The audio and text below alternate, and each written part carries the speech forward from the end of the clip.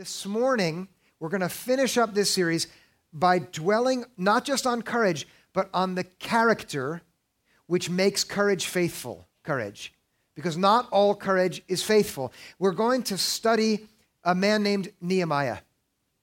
Nehemiah was a man of great courage, but not only was his courage great, it had that particular quality, those characteristics which made it faithful courage. We meet Nehemiah at the very end of our Old Testament timeline, which we've been sharing with you. Long before Nehemiah came onto the scene, the disaster of the Babylonian exile occurred. King Nebuchadnezzar sent his armies in to the holy city of Jerusalem, and they ruined it and dragged all of God's people off into captivity. They were there in Babylon for long enough to make many of them believe that they should give up on God's hope. Long enough for an entire generation to die off and a new generation to be born. Long enough to really raise the question, okay, and this is for people who knew God, to raise the question of whether it was right to put their trust in God after all because of how bad things had become. I know this. Some of you who are in here who've followed after God have faced days just like that, haven't you? Where it's so hard to go on believing because of how difficult it has become. They were there for 70 years, which was not long enough to erase the beautiful memory of their city, Jerusalem. Against all odds, God moves in the heart of a new king in Persia named Cyrus. And he allows the people of God to return to their city.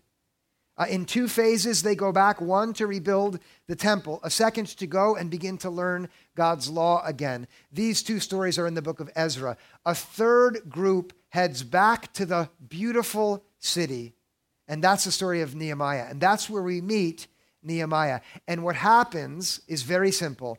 Nehemiah, because of his courage, ends up saving God's people from almost certain obliviation. They're almost completely removed when we meet Nehemiah.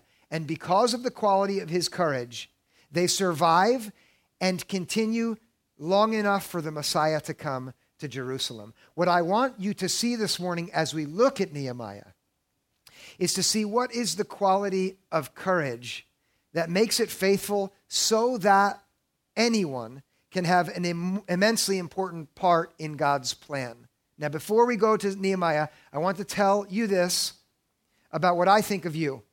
It is that every one of you, wherever you are placed in life right now, every one of you has an invitation from God to be courageous in just such a way that you play a part in God's unfolding plan, which only you yourself can play, and which, even though it may look much smaller than the part that Nehemiah plays, is as important from God's perspective as any other part of his plan is, because every one of us is meant to have courage which is faithful in order to play our part in God's plan. Here is where Nehemiah is exemplary to us. When we meet Nehemiah, and when we first meet him, he exhibits the first quality that makes courage faithful, and that is humility. Now, there's going to be 5 on this list. I didn't put the number there because I didn't want to give that away, but I couldn't help it. So if you're a note taker, number 1 is humility. It's the first characteristic which makes courage faithful. If you give a courageous man who lacks humility some power, you know what he becomes eventually? He becomes a tyrant. Now think of it. You mix arrogance and self-importance with courage, and then you add power and you have the makings of a dictator, especially if that person has a will to lead. There are innumerable historical instances of this, and they're not hard to find. When we first meet Nehemiah, he has the will to lead, and he has the courage required to do so, and he has some power too. The question is, will he have the quality of humility, which makes courage faithful? When we meet him, he's the cupbearer to the king, Artaxerxes I, which means he's trusted with some enormous power. The cupbearer is the guy who has to test every single drink the king will drink so that if he dies, the king doesn't have to drink it. How do you like that job? You can see that maybe you get to taste some good things, right? But you are also trusted with an enormous amount of power because the life of the king, the most powerful man in Persia at this time, is literally in Nehemiah's hands when we first encounter him. Now, they're in Susa with this important job. Nehemiah's brother and a few other friends, they depart from Jerusalem. They were in the first two groups to go back to the city, to come to give Nehemiah a report of how things are going in the city of God's people. And the news is bad. Even though the exiles have returned, the city lies in ruins. In particular, the wall that is meant to protect that city from the hostility of the enemies who are no friends of God's people lies broken and burned.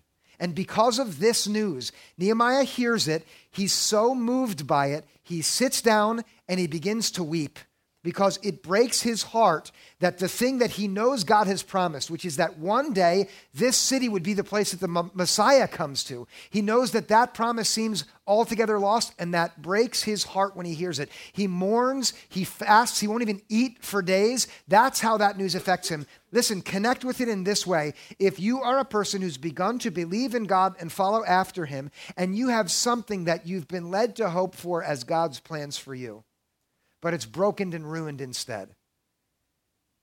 If that's God's call for you, it should break your heart. Whether it's a broken relationship or a job career that's not working out or something that's happening with your children that is utterly devastating and you can't control. Do some of you know what it's like to weep and mourn because God's plans seem lost? Yes? What Nehemiah shows us in this moment, listen now, is courage which has the quality of humility. Look at how he prays in this moment. This is the first chapter of Nehemiah. Verse 5.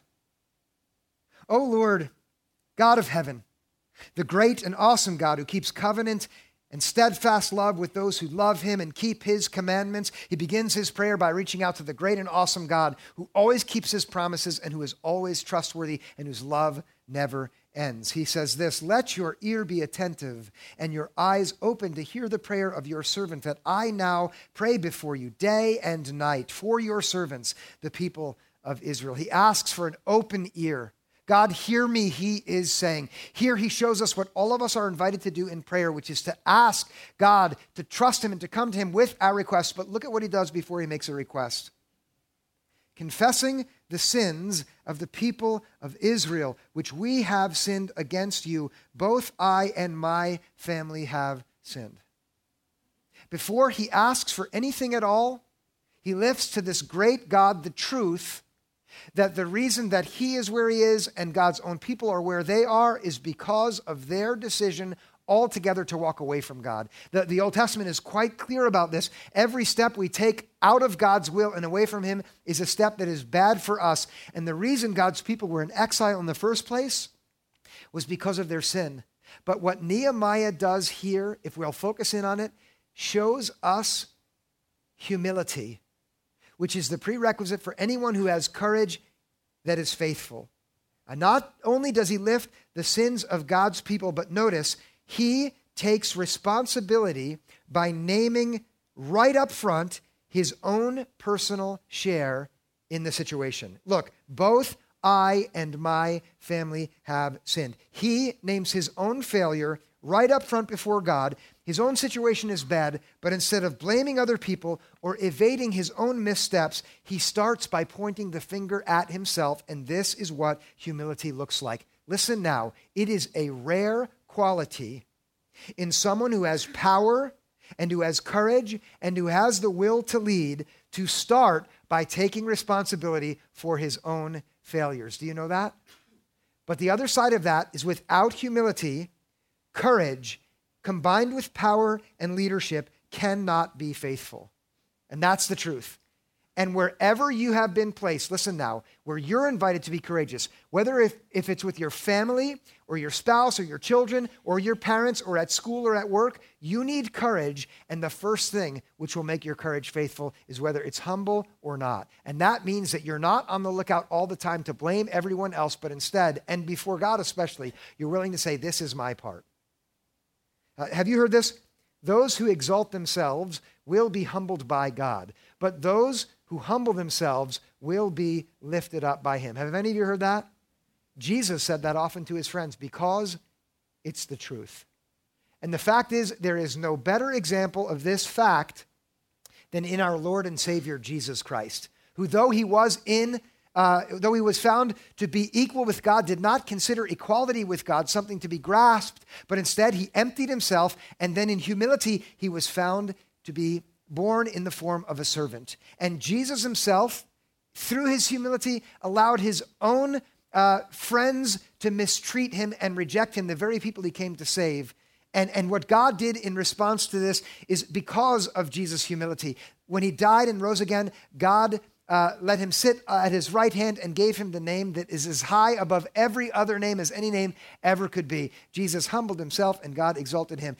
You can read about this on your own in Philippians chapter 2. The principle is clear. If our courage is going to be faithful, the first thing that has to be true about it is that it must be courage that is humble.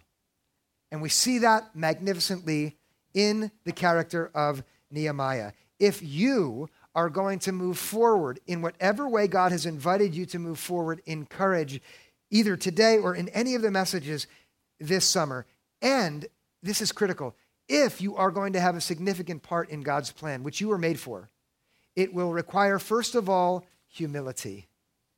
Now, that's the first characteristic. I know that in a group like this, there are some of you for whom this is a very pointed challenge because you are not the person who's inclined to look at your own shortcomings. I can relate to that because in some seasons in my life, that's been me. On the other hand, I bet there are some who in here right now have a new reason to feel bad about themselves. Am I right? Oh, it's another thing I don't do well. I wish I was more humble. I'm the worst. There's a kind of humility that shades off into self-reproach and self-loathing that has nothing to do with the character of humility that true courage that follows after God has. And if right now you have a voice in your ear after this first calling that says, oh, you can't play any part in God's plan because you are just such a sinner, and therefore, until you get that worked out, stay back, resign, and don't do anything. If that's the kind of humility that this story inspires in you, listen, there's no room at all for that kind of false humility in courage, which is faithful. It's nothing like the humility that Nehemiah has. In fact, courage, which is faithful, it believes, listen now, that the power that you have, which isn't enough, doesn't undo things. Because the truth is, it is the power that God has, which has been given to you, which is exactly enough for what you've been called to. And as a result, this is the second quality of courage, which is faithful. As a result, you are a person of diligence. And this we see massively in the character of Nehemiah. Nehemiah knows that he is at fault, and he leaves that aside right away and is diligent, which means dedicated to consistent hard work. Nehemiah is a brilliant example of what it looks like to be industrious and committed, even as he is humble. I want you to look with me at the very end of the prayer, which opens with such humility. This is verse 11. After confessing his sins and reaching out to God, here's what he asks for. This is verse 11. Give success to your servant today, and grant him mercy in the sight of this man. This man is his boss, Artaxerxes. It's the king. And what Nehemiah thinks of when he understands that God's called him forward in courage is he thinks of the precise location where he finds himself. I want you to do this right now. Stop wishing that you were somewhere other than where you are, especially if where you are is a place that you don't want to be. Let it go and look at exactly where you are. That's what Nehemiah does. He thinks of the man who he reports to, the king. And then what he asks for is not that God would make it so the king issues a decree that leads to the wall being rebuilt. He doesn't ask that God would wave a magic wand and make everything that he's always wished for come true. Neither one of those is the kind of courage that is diligent. Instead, he asks God for success in the work that he personally will have to do if God's plans are going to move forward. That's why he asks for success in relationship to the king who he works with. This is exactly how it's going to work with every one of us right here. Our courage is going to be faithful only when it is courage which is committed to being diligent. only when we ourselves possess the quality of diligence. So here's what I'm going to ask you to do.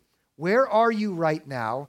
And what is the work that you personally can do right there with courage, which is going to take to move things forward? Please let your mind go to whatever it is that God is calling you to, and be specific here.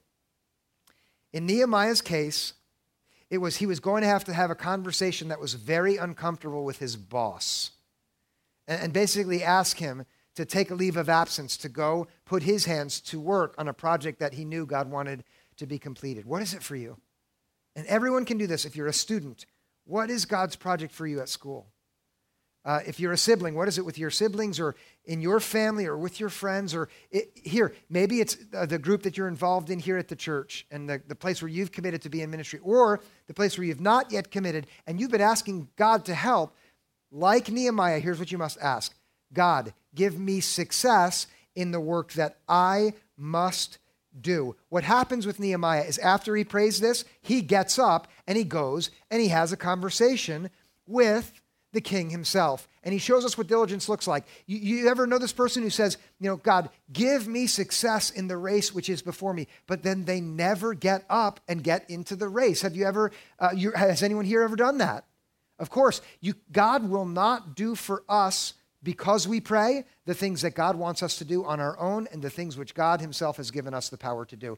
The outcome with the king is magnificent. Because he asked for favor and he went to the king says, you can go. And then, of course, he says, how long are you going to be? Because he wants to have someone to test his drinks, right? He's wondering, how long is it going to be? He sends him off with his blessing and with the promise of providing building materials for this project, but he doesn't send him off with nothing to do. Nehemiah is going to have to work really hard if this is going to succeed. He gets to Jerusalem. He surveys the damage on the wall, far worse than he realized. He begins to gather together all of the professional stonemasons, not even close enough to make the project work. So what does he do? He goes out to every family and tells them, you're going to have to get to work, and your sons and daughters are going to have to work too. And mom's going to have to leave aside whatever she was up to.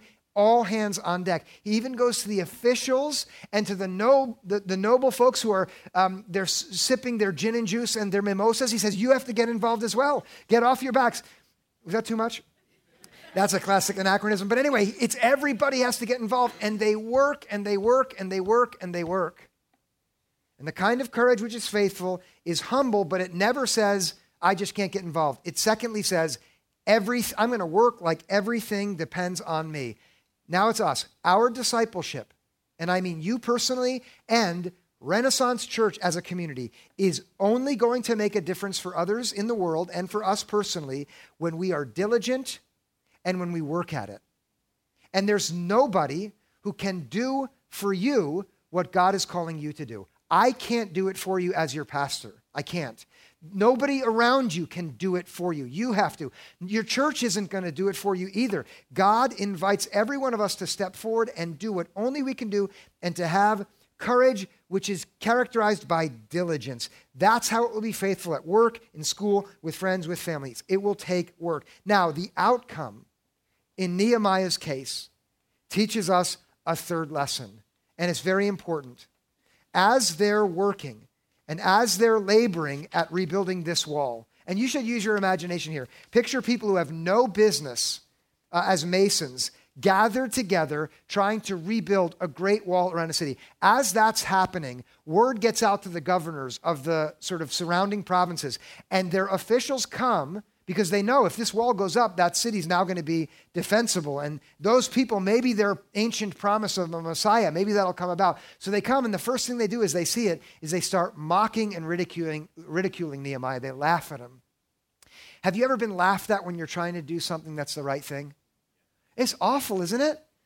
I mean, I can remember as a kid being mocked for trying to be a Christian. It was horrendous. Nehemiah is unfazed. He says, look, the work's going to continue. Not only do they mock him, then they bring groups of thugs to come with swords and spears and bows to threaten the people who are at work on the wall with physical violence. Now, here's a man who's humble, but not the kind of person who retreats because he's hardworking and diligent, but his courage is really being tested. And what emerges in this third moment is this third quality of what makes courage faith worthy, which is trust.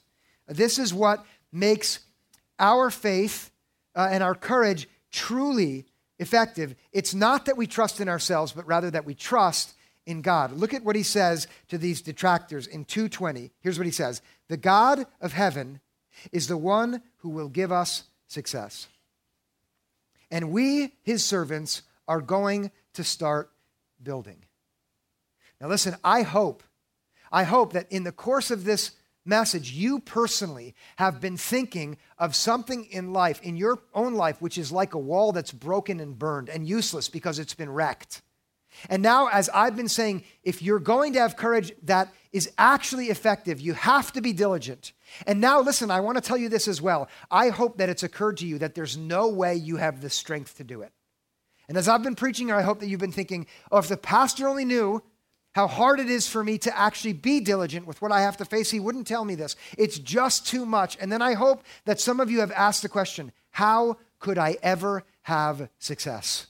And now listen to the word of God again through Nehemiah. The God of heaven is the one who will give us success. And so your courage will be faithful when you don't rely on your own resources alone, but instead you trust in the one who is saying to you right now, you don't have enough strength, you don't have the skills, you don't have the power, you don't have the know-how. Of course you don't, but I am with you to give you success.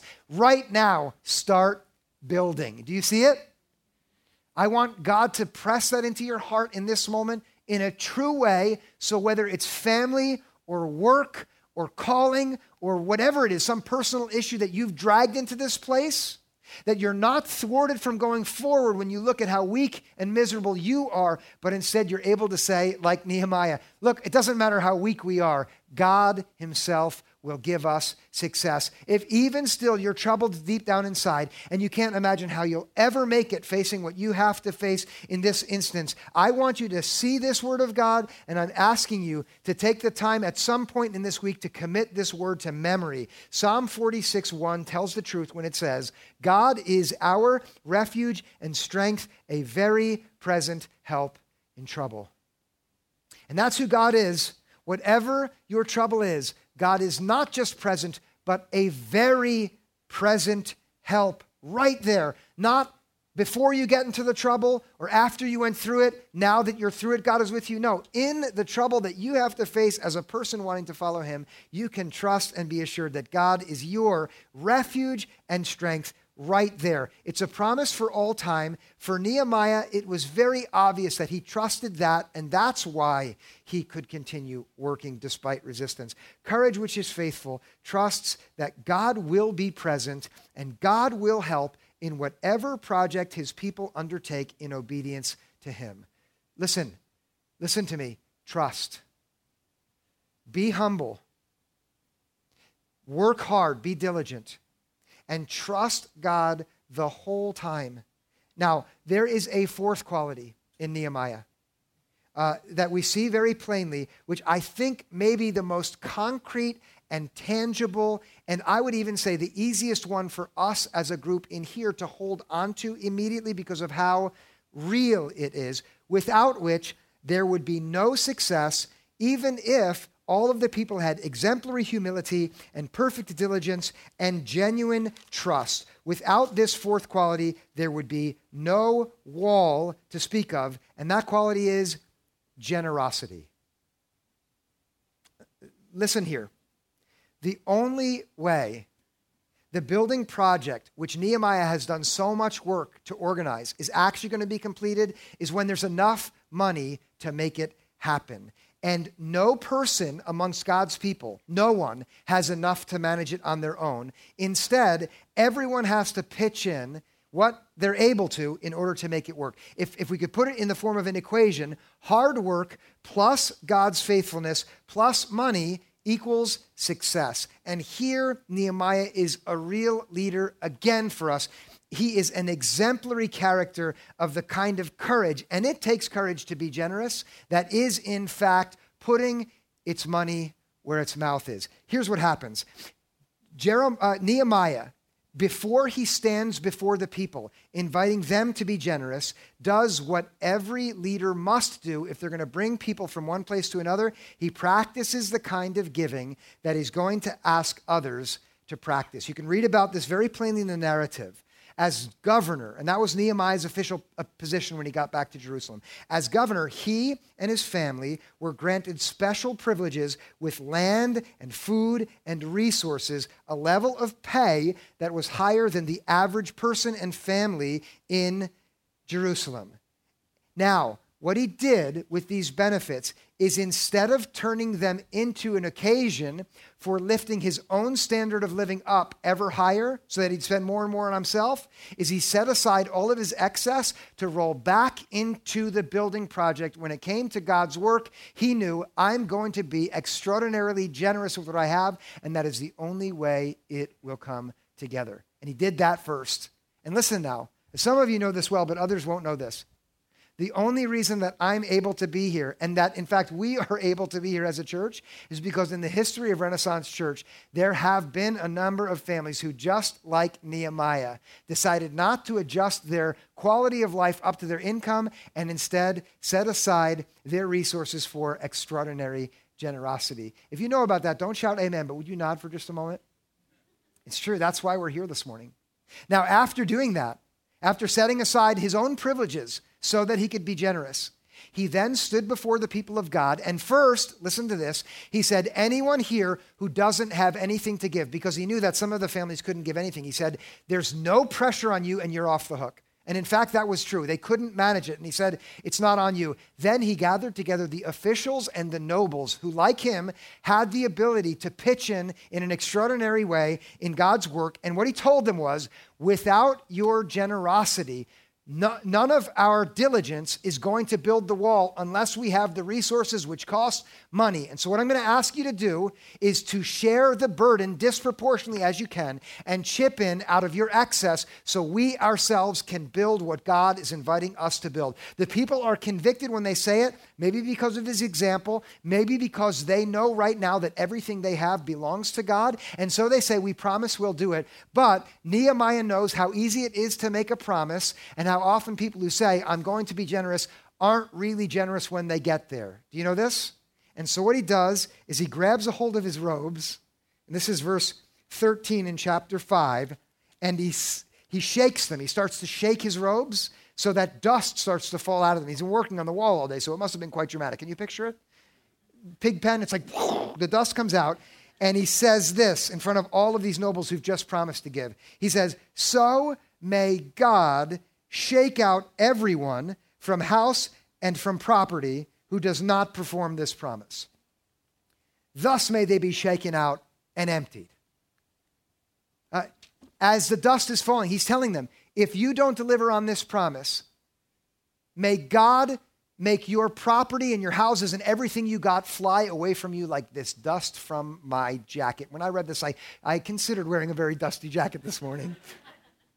The only reason he has the gall to say this to the people is, first of all, he's practicing himself what he's asking them to practice. Secondly, because he's convinced that everything they have already belongs to God in the first place. And then thirdly, because he knows the mission that requires their funds is from God and is worth investing in. And he says it, and as a consequence of his courage, the wall is completed. It comes together. And again, let me say that the seats that we're sitting in and the lights that are shining on me right now and this building and the salaries that have been required to make this mission work over the decade behind us, they never would have come about if not for the extraordinary generosity of the families who more than 10 years ago thought about God's mission in Summit and in this area and said, let's give extraordinarily to what we believe God is calling us to do. Without their generosity, we would not be here today. And I'll tell you that since these early families did that, many of you in this place right now have been extraordinarily generous. And what I'm going to tell you this morning without shaking my jacket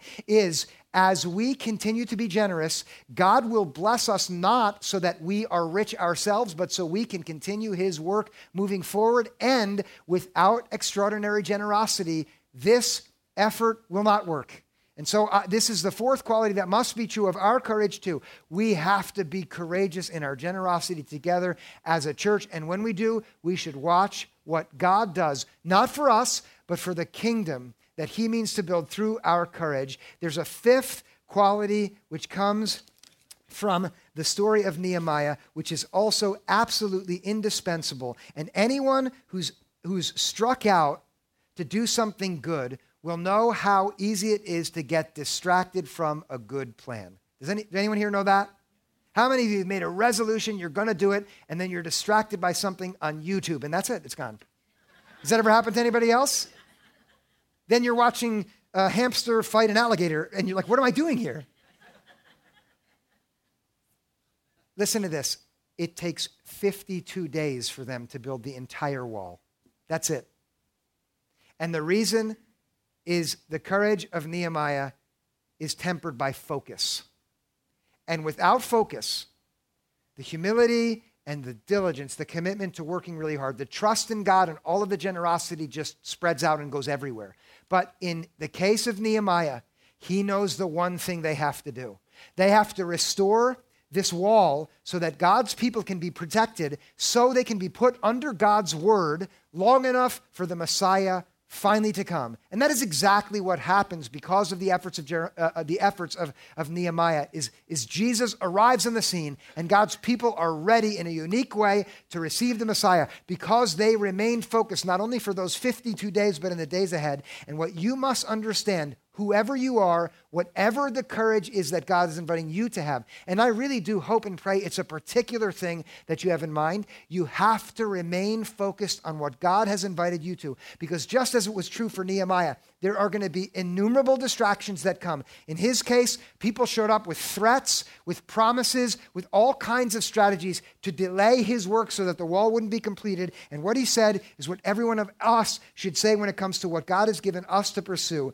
In chapter 6, verse 3, I am doing a great work and I cannot come down. Why should the work stop while I leave and come down to you?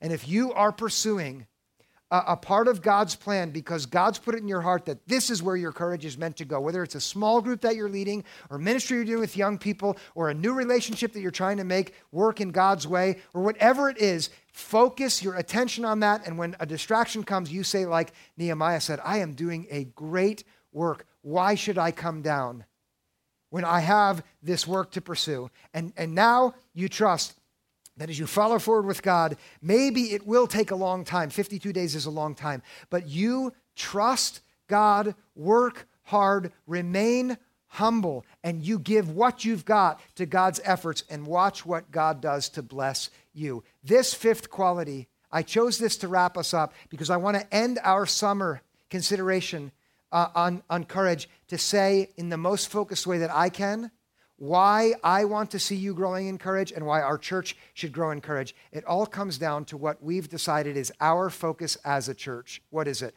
What's our wall? What's our reconstructive effort that we believe God has called us to? In a word, it is to grow as followers of Jesus. And that is a great mission that God's given us.